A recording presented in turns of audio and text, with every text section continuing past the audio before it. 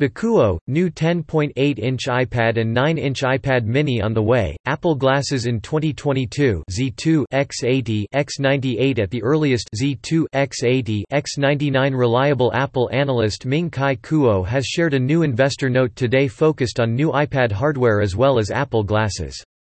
According to Kuo, Apple will release Apple Glasses Z2 X80 X9 SIN 2022 at the earliest, Z2 X80 X9D. Kuo first says that Apple will launch a new 10.8-inch iPad during the second half of 2020, followed by a new iPad mini that Z2 X80 X99s between 8.5 inches and 9 inches during the first half of 2021.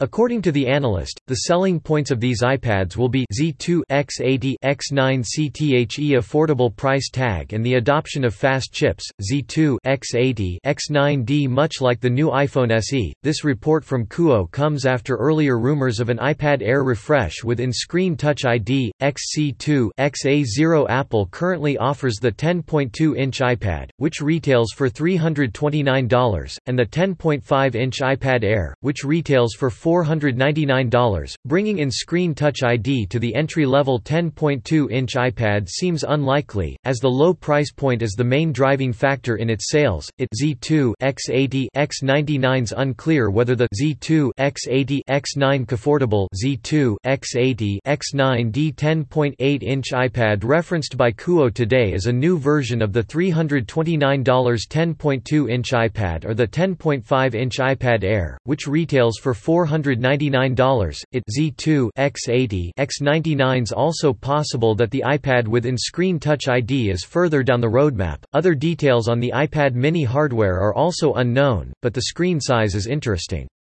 Apple currently sells the iPad mini with a 7.9-inch display. Z2 X80 X99s. Possible that Apple will reduce the iPad mini Z2 X80 X99's bezel sizes in order to fit the larger 8.5-inch, 9-inch display in a similar form factor.